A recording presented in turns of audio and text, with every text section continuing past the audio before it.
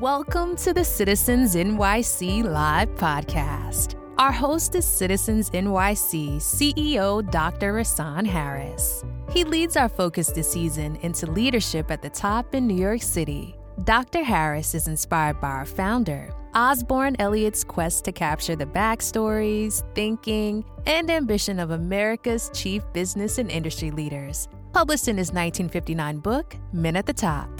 Our guest today is an exceptional source for an insider view of top leadership. Council member Joseph C. Borelli, the minority leader of the New York City Council. Borelli represents the 51st Council District, which covers Staten Island's South Shore. He is also the longest-serving council member elected in 2015.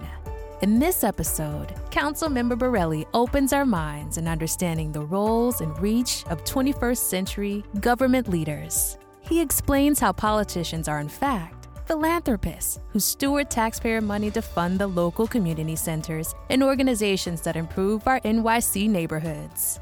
Here's Dr. Harris diving into the ins and outs of city leadership with Councilmember Joe Borelli. Joe, let the people know who you are professionally, then personally, and lastly, we'll get into your philanthropy. So who are you professionally, Joe? Talk to me.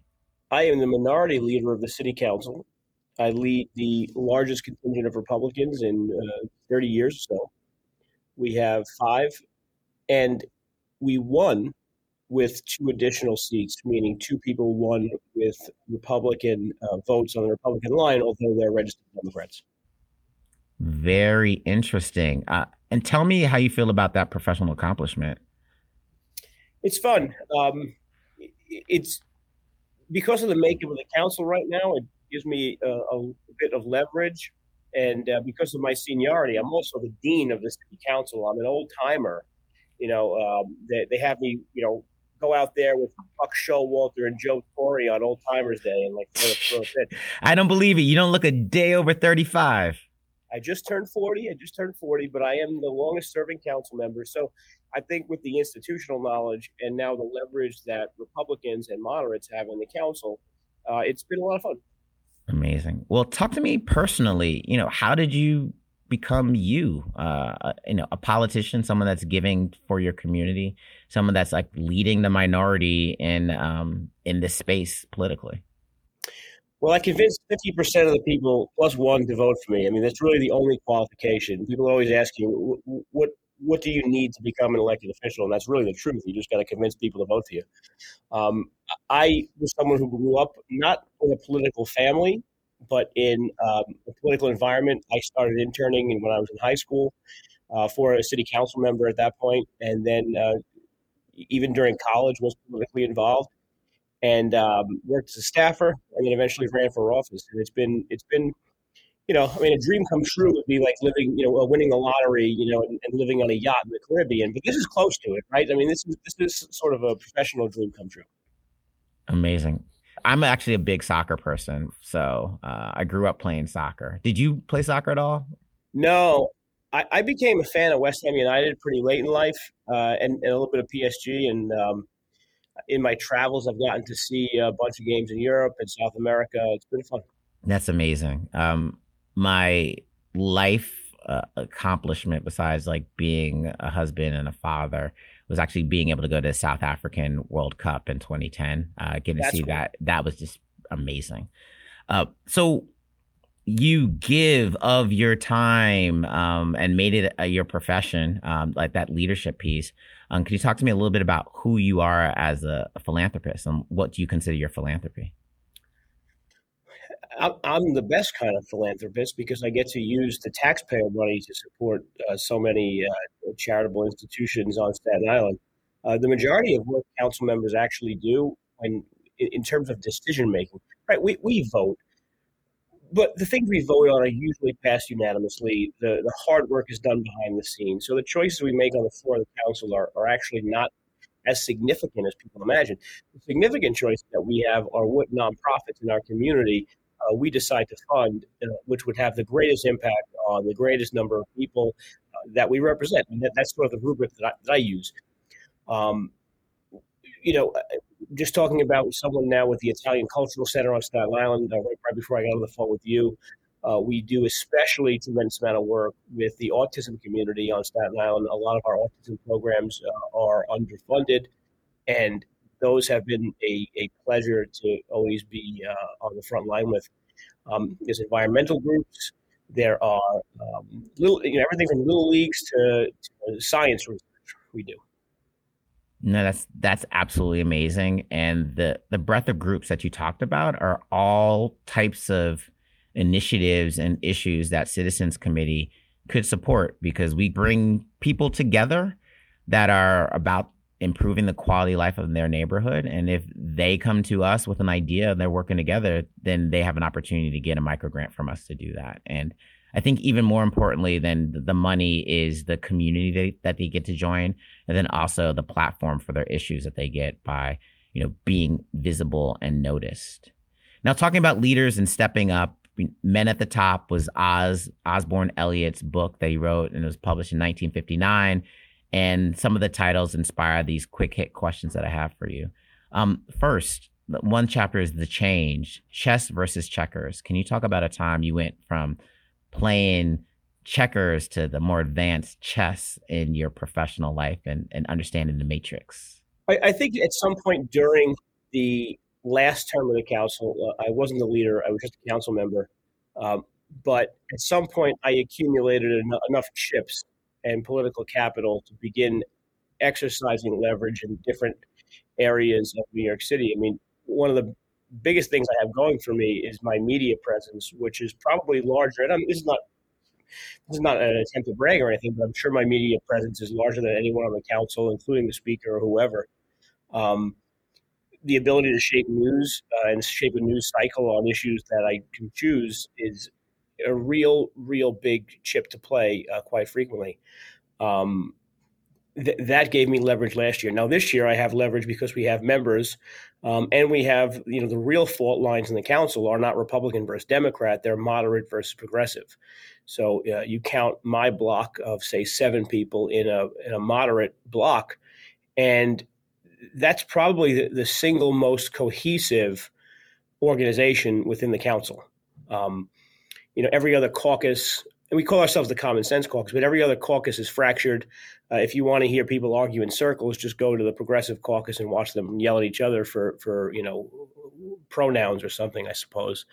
But we are usually in lockstep with our thinking, and we can use that to our advantage. Going from checkers to chess. So talk to me, how did you learn how to utilize media? So I supported this guy named Trump that you've all heard of. And some people really don't like him, some people do, which makes great TV fodder. So when the campaign didn't really have any campaign to speak of in 2016, when news outlets were trying to have people come on and sort of talk about what Trump wants to do or defend his gaffe of the day or whatever it was, they found me. And the only way a city council member becomes a nightly primetime lineup member of CNN or something like that is when nobody else is willing to go on, say, CNN and talk about Donald Trump. So that was a baptism by fire. And, just hundreds of hits on CNN, all, hostile. If people think that CNN's unbiased, I mean, they should really reevaluate their assessment of media. But just baptism by fire. It was a lot of fun, and it really, really honed my skills. More importantly than honing my skills on video were opening a giant Rolodex, a network of national reporters and anchors and TV producers and news creators all over the country, which now I consider friends and can call them up and maybe leak something or maybe give some input. A lot of times they call me to get the scoop on what's really happening in New York City on any given issue, and it's been a great ship to play. So interesting. And you talked about friends and what you do personally versus professionally. It seems that when I've seen you move in certain rooms that you are willing to talk to anybody. And how do you keep those cordial relationships and still be on different sides of issues with folks? Well, I start by talking to the bartender. That's first and foremost. that usually loosens things up. But no, I mean, like I said, just the fact that I said I supported Trump in 2016, there's a chunk of the audience listening right now that has already decided they hate me, which is fair and far. But yes, it requires us to work as hard as we can on the back end through the building of personal relationships and the development of genuine friendships that allows me to kind of combat that initial reaction. I enjoy the company of just about all of my colleagues, and people don't realize that. Everyone plays a character in our drama. Like everyone in the council plays, we all play our role, and we all say what we have to say. The true professionals can actually break bread afterwards, and maybe even have some self-deprecating humor from time to time. Now, I learned that in Albany. I was in the state legislature for 3 years, and in the state legislature, you're stuck in Albany, which is not exactly a wild town unless you're in the state legislature. Then you get to go out to a bar every night and have burgers and beers with your pals, and you're forced to mix and mingle and basically live with essentially people from opposition parties, people from different races, ethnicities, people from different cultural norms, cultural groups. Then there's a whole cadre of lobbyists and hangers-on, each representing their own, unique issues and problems and stuff. So it's kind of a melting pot of ideas and people and institutions, and you become friends. I mean, you actually become genuine friends. So that's a I give my advice. I give the same advice to every member of my conference. Number one, two pieces of advice: give every reporter your phone number, your cell phone number, and have unfettered access. And when they call you, just you could say what you want to say or politely decline, but don't have a press facade. Don't have a false a firewall of people getting in touch with you. Otherwise, you'll never get in the newspaper.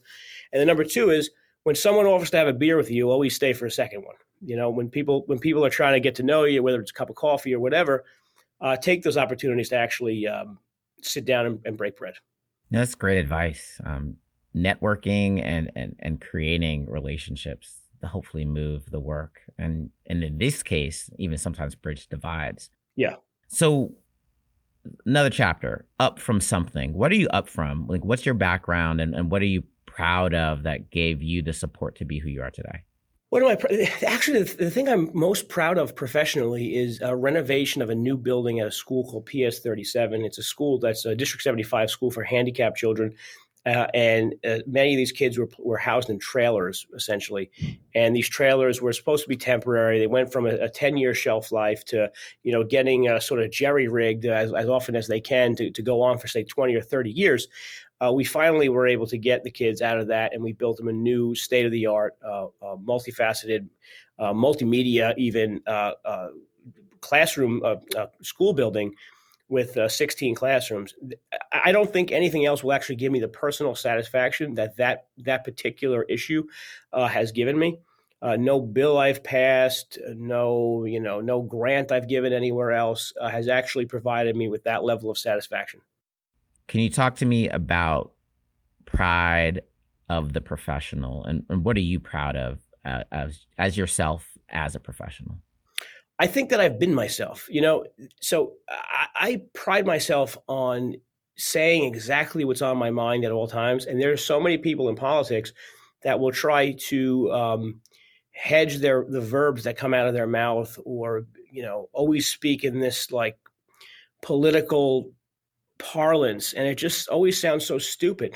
Like you could always tell a politician on, like, say, Twitter or Facebook or something when their staff is writing their posts. Like, it's always, I am pleased to announce that, and nobody speaks like that, right? I'm pleased to announce that I have secured another $10,000 for this organization.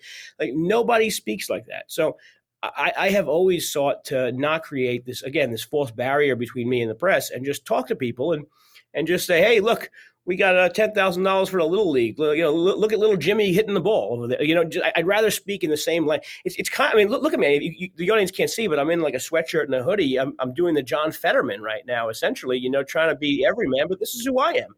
Like, this is how I come to work when I know I don't have any actual formal meeting, particularly that did today. I was on TV news early this morning, and I had to look really buttoned up, but not anymore. That's fantastic. Interesting talking about who we are and the differences and how we sometimes even code switch. My next question is from the chapter, Home Was Never Like This. So what is your life like today that you think folks that were from the 50s and the 60s could never fathom? Like what is life today that would make someone say home was never like this? There's no differentiation between work and home. Work is on my cell phone and laptop. Work is not in my office. At this point, we have meetings sometimes as a formality with organizations. Most of the conversations I have of substance are actually over my phone. Most of the work I do of substance is either through emails on my laptop or through my writing, and doing writing op-eds and stuff like that. That never existed before, the mid 2000s, probably even later. I mean, the pandemic certainly accelerated that. That's clearly the biggest difference between life now and life from a generation and a half ago or so. Is that great? No, it's not great because, you're always on call.